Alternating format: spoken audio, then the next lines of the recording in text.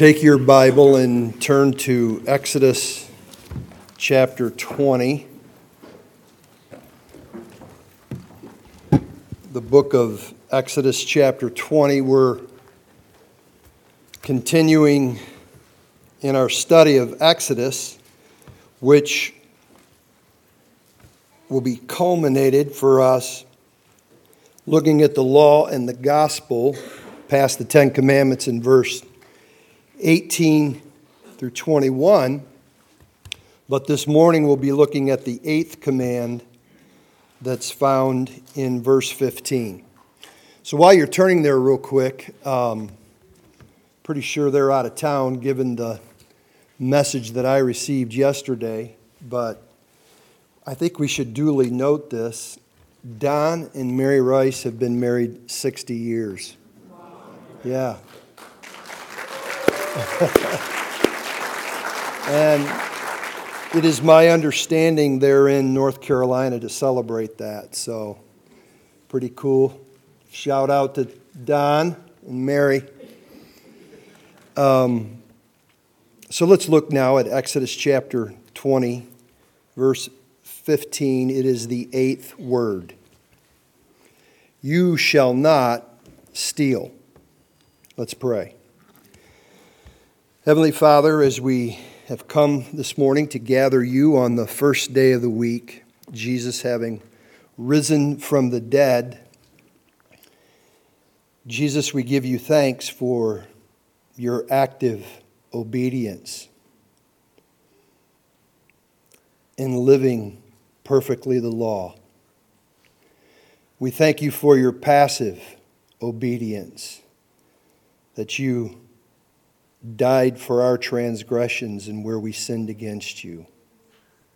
We thank you that, Jesus, that you were the sacrifice that your Father accepted on our behalf. And so because of you, we have a righteousness that is not attained on our own. And we would certainly ask this morning, Lord, if you would strengthen us in the sanctifying work of your word and your spirit. And Lord, you would regenerate and make alive hearts so that they might trust in Jesus. We ask this in the name of Jesus and by the power of the Holy Spirit. Amen. You shall not steal. Pretty simple, straightforward command that's given here. By simple definition, stealing is taking something that does not belong to you without permission. I'm sure all of you parents teach your children not to steal. I remember vividly my dad setting me down and talking to me about stealing and talking to me about borrowing equipment from people in the neighborhood and to see to it that you returned it better than it was given to you and all these kinds of things. And obviously, it's pretty wrong, and the world, I think, would recognize it's wrong to steal. The early interpretations to this text tried to associate it to something specific. And most of that early on had to do with kidnapping. And I think that was probably a reason for that, because given the context, we know that God's people have come out of Egypt, and in essence, this is what had taken place with Egypt toward Israel. They were kidnapped and stolen from. And so it seemed to make sense, but certainly that does not cover everything, because really stealing happened in the garden. You think back to the book of Genesis where God tells Adam, to basically have dominion and authority over everything. He was like a viceroy over all that God had given him. And he told him, yet of the tree of the knowledge of good and evil, you shall not eat of it. And of course, we all know how that went. Some of you might be sitting there thinking, well, wasn't it Eve that took the first bite? If you really look at the text there in Genesis, Adam is standing there. He's standing there silently. And he's not protecting the very mate that God had given him, the helpmate, to rule over all of God's creation. And so you know this to be true because when we look at the New Testament in Romans chapter 5, verse 12, the Bible tells us that, for as one man sin entered the world. And sometimes, people hear, I think they read the text. I don't think, sound Christians do. But they almost get this picture of a God, that's really uptight. They simply took a bite. But that's really not the setting that's there. Adam, I know that, and you've heard this many times from this pulpit, is referred to by R.C. Sproul as a cosmic rebellion. He had a seedy, rebellious heart. And ultimately through that, they took from God what rightly belonged to God, and they disobeyed the very command that God had given them.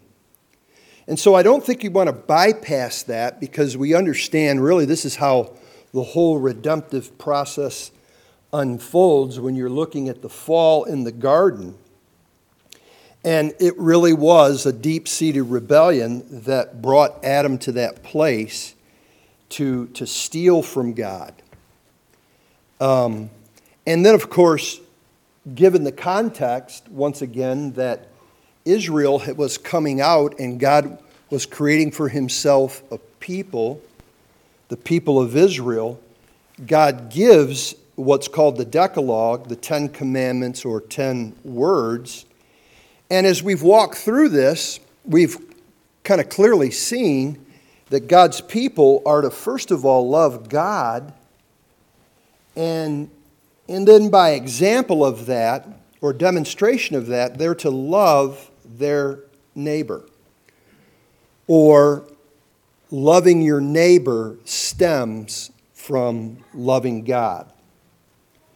And when we get to this text, it's a simple command, it's straightforward, you shall not steal. Israel was called upon by Yahweh not to steal. And they certainly understood what that would have been because the Egyptians had stolen from them and had placed them in bondage for over 400 years. Rather, God's people were to live the opposite of stealing. And even as you move through the law in God shaping and designing his people, they were to be a people that were generous. They were to be a people that gave. Literally, as you examine the Old Testament, everything written in the law for Israel was to be gracious and to be generous. Just the opposite, of course, of someone who is stealing. Yahweh created this group of people to reflect his love for his creation. And really, when you're moving through God's relationship, how God intended for them to be, they were to reflect God's goodness to the world and to the nations, because they were people as they were created in the image of God. The expansion of what everything will kind of create this definition on stealing, we read from the Westminster Confession of Faith this morning. Our elder Brett did there. I want to just move through this in a general way because it moved from like a singular thing where stealing was to be attached to one particular thing, and initially that was the kidnapping, it clearly becomes much broader. And I'm sure when you're thinking of stealing, you're thinking of a number of things that can happen.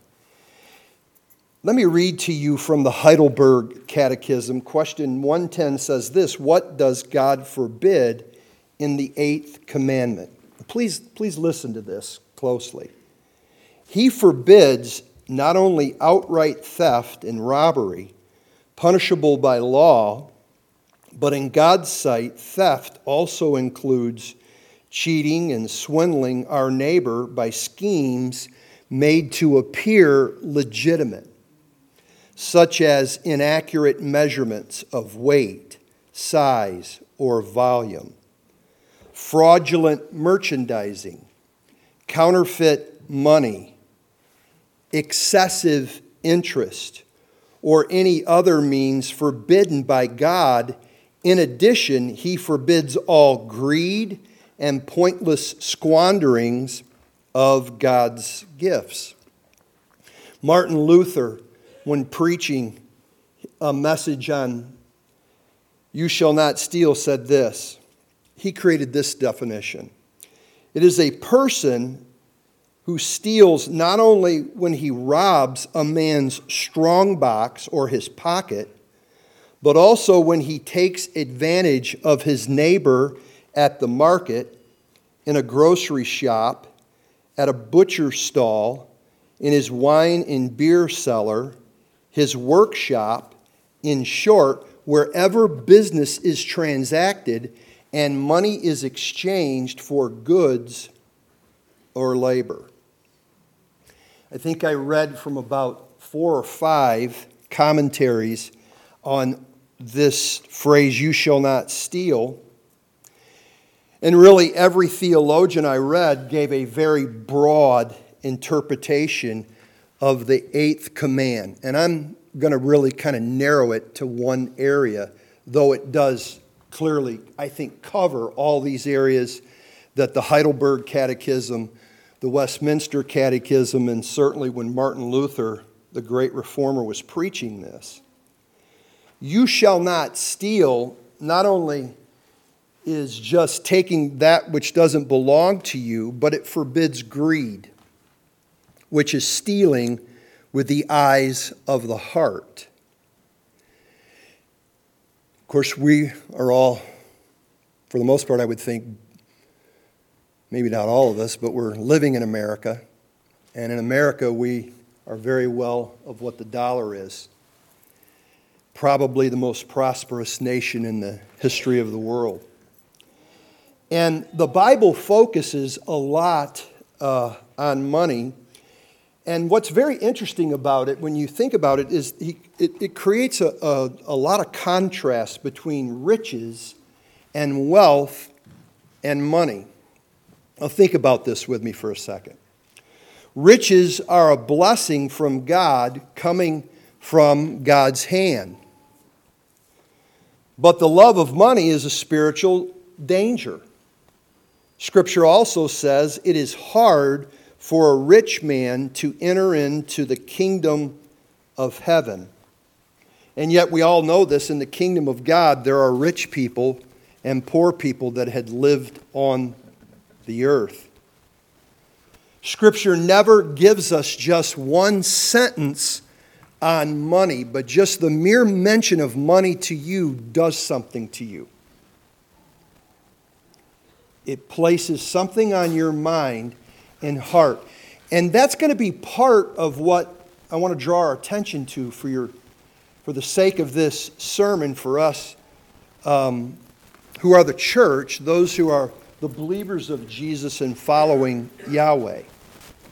Kevin DeYoung wrote this, said, "The prophets, Jesus, and apostles say little positive to the rich, but sympathize with the poor." And this, of course, is true. When you think about the council in Acts chapter 15, and then there's another dispute in Galatians chapter 2, ultimately the coming together is to see to it that the gospel goes to those who are poor. And yet, on the other hand, the garden is a place of paradise. And the new heavens and the new earth, when you read, both of the poetic language in Isaiah and then over in, of course, the book of Revelation, it is opulent. It's a place with a lot of feasting and prosperity. The eighth command for us tells us that you shall not steal. This, of course, is God's law, as all of the other commandments are God's law. The prohibition of doing bad things, though, by implication, calls upon us to do good things. So you're going to be a person who lives your life stealing or giving. You're going to be a person who is given to greed or generosity. And I think those are the things that we want to consider as those who are the people of God, those who are the believers of Jesus and seek to love Him and to follow Him. Now, so everybody relaxes here for just a moment. I've been in church, as I mentioned to you last week, since 2 weeks. That was my first Sunday. And I've heard a lot of messages on giving. And of course, because of radio and television, there's a lot said about giving and money. And this is by no means going to be any kind of thing that's exhaustive about it. But there is things about money that all of us need to wrestle with, because we all want and need some money, right?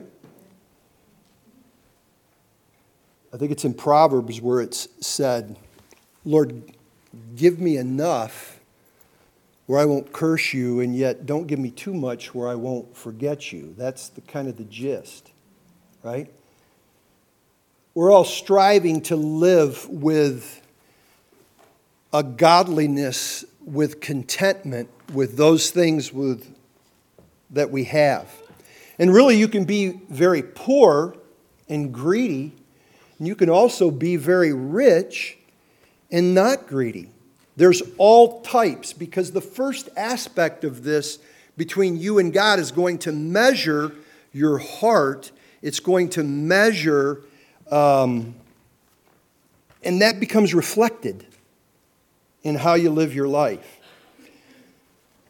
I will tell you this unequivocally, that Christ Community Church is as great a giving church as I've ever been a part of or known of. And so, please don't turn a deaf ear to what I'm about to give you, to share with you. Because you need to consider for yourself,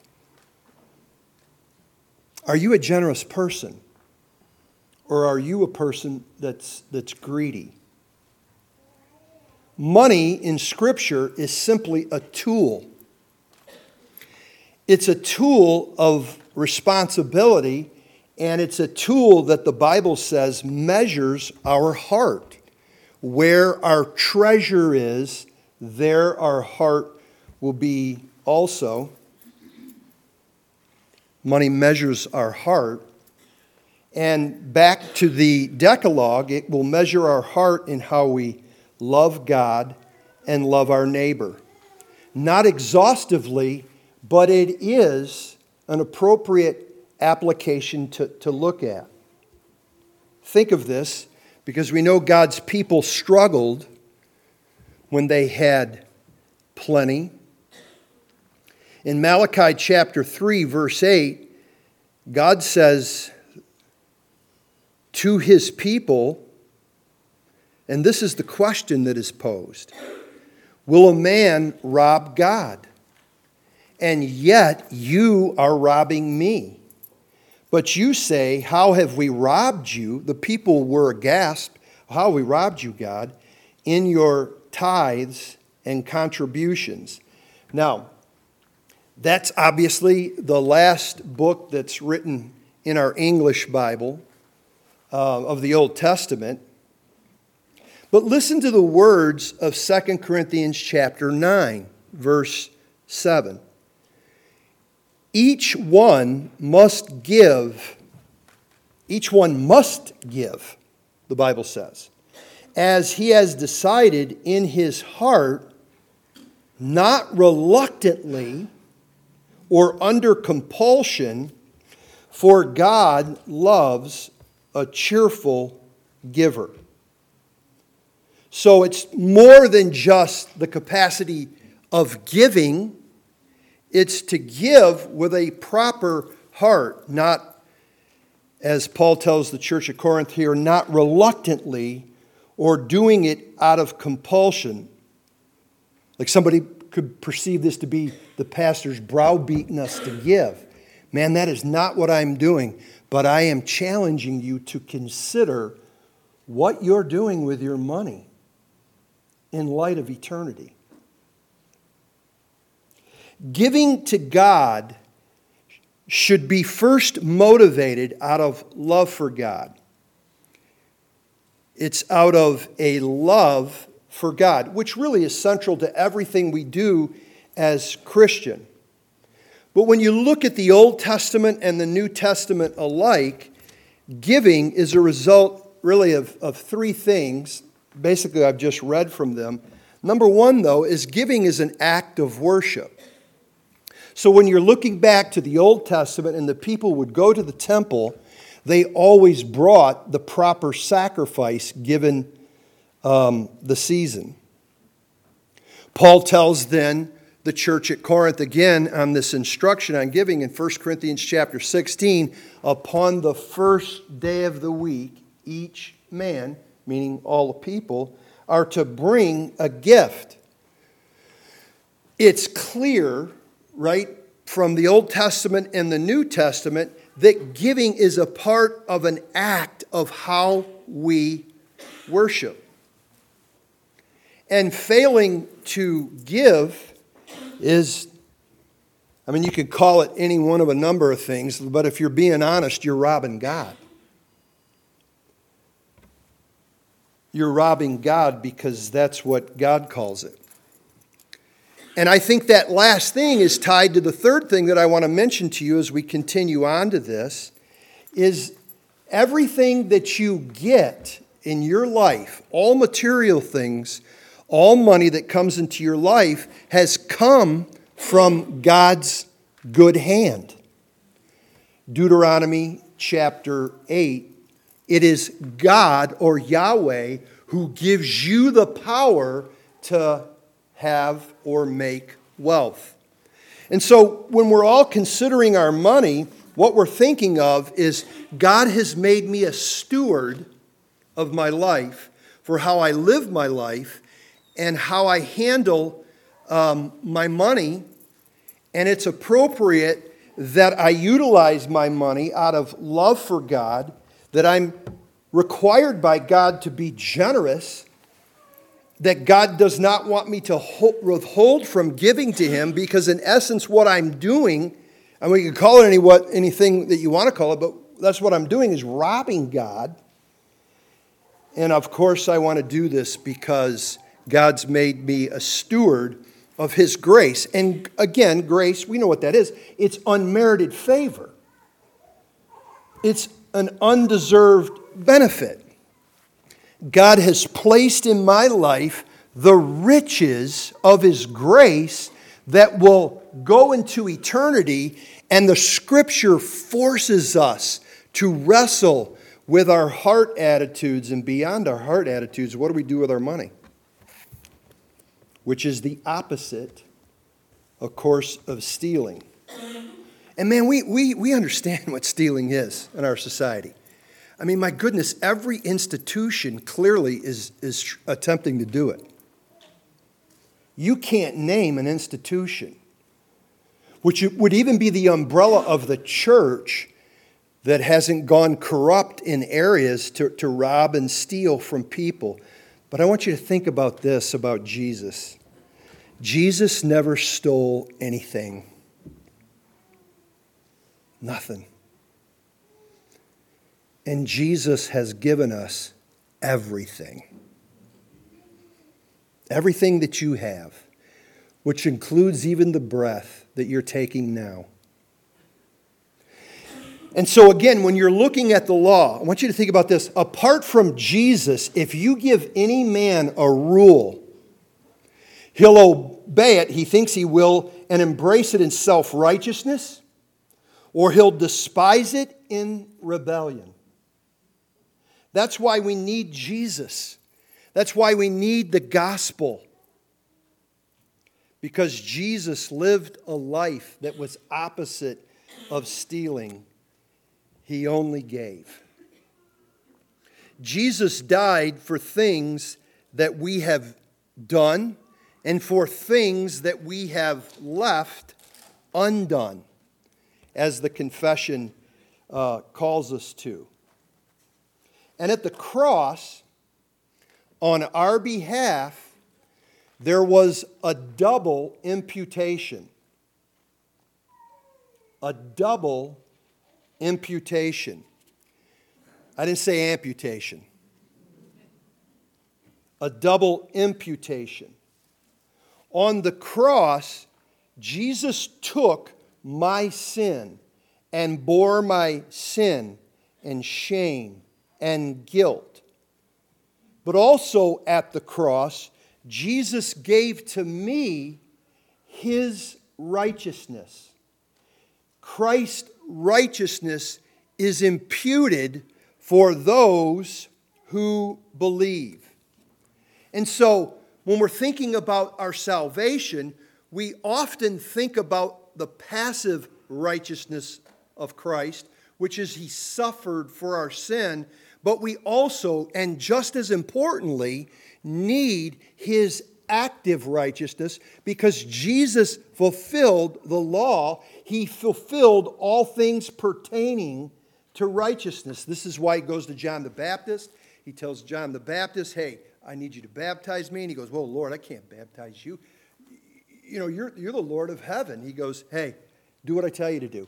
It is necessary that I fulfill all righteousness. Jesus didn't have to be baptized, as a part of salvation to remit his sin. He was sinless. But Jesus got baptized more than just to be an example. Jesus was baptized to fulfill all righteousness. We need a double imputation. We don't just need our sin forgiven for those things that we commit, but those things we fail to commit that are necessary for righteousness. So the church, you and I, are being reconciled to God by both Christ's passive obedience and by His active obedience. Jesus' passive obedience died for sin. Jesus' active obedience gives us His righteousness because He obeyed the law perfectly. And we need Christ's active obedience as much as we need His passive obedience. Now, before I continue with some instruction about the confession and pardon, I do want to address anyone who might be sitting here that doesn't know Jesus. Because the same gospel that the church was saved by, it holds true for you in this sense. You need a righteousness that you can't attain and that you can't accomplish. And you need that righteousness because the Scripture says that you are a sinner, both not the activity of sin, but all sinned, as the elder Zach read from Romans chapter 5, verse 12 through 17. All of us sinned in the headship of Adam. We were born into sin. You need not only your sin forgiven, but you need a righteousness that can only be attained by what God did through His Son, Jesus. And so if you come to a place where you recognize that in acknowledgement of that, because repentance, when you're coming into the faith, is not this. Repentance is not preparing and cleaning up your life. Like, I need to quit doing this and quit doing this. You can't quit that. It's an acknowledgement that you are a sinner in need of a Savior to provide a righteousness that you cannot attain on your own, but is found only in the person and the work of Christ. But what do I do to that? What do I do with the gospel? I think it's only appropriate that you need to strongly consider your own salvation. Because apart from Jesus, no man inherits the kingdom of God. It's not until you acknowledge your own sinfulness and your need for forgiveness that you can obtain the mercy that is only provided in God, which is ultimately found in Christ alone. You must trust in Christ alone for the forgiveness of your sin. And no amount of giving of money, no amount of attending a service or reading your Bible is going to save you. You need Jesus. That's the beginning place of life. And we pray this morning that you'll acknowledge your need of a Savior and that you'll trust in Christ alone to save you. But let's deal with something as a church, just something to think about. We don't want to ever passively look at our liturgy during the confession and pardon time. And I'm addressing now the church, those of us who are redeemed. Because even for us, as we go and we listen to the scripture that was read this morning from our elder, Andrew, and from the Anglican Book of Common Prayer, we don't use this time, right, to think about the sin we committed and to repent, and I got to try harder. That is not how we're to think about this. Rather, we're to think about the repentance of our sin and to rest in Christ's accomplishment on our behalf. That's where we find our rest. We're to thank God for His Son's righteousness that has been imputed to us. We're to rejoice and thank God in preparation for the hearing of the Word, because the Scripture says if we confess our sin, God, our holy God, is faithful to us and just to forgive us of our sin and to cleanse us from all unrighteousness. We're to rest on Jesus, not that I can do better. Now, I know probably a lot of you are sitting there all alarmed. Are you saying that's a free ticket to sin? Absolutely not. You're with us any length of time. You know we're not antinomian. God forbid, and in no way. But the confession and pardon is not a try harder of our own strength. It's a resting and confession of what I am and thanking God for Christ's imputed righteousness to us. And it's only by His resurrected life can I obey Jesus.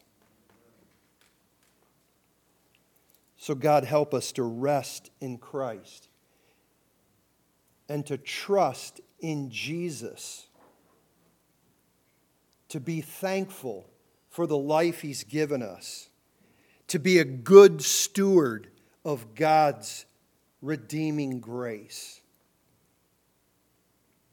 And as Christ first loved us, let's love, trust, and obey Jesus.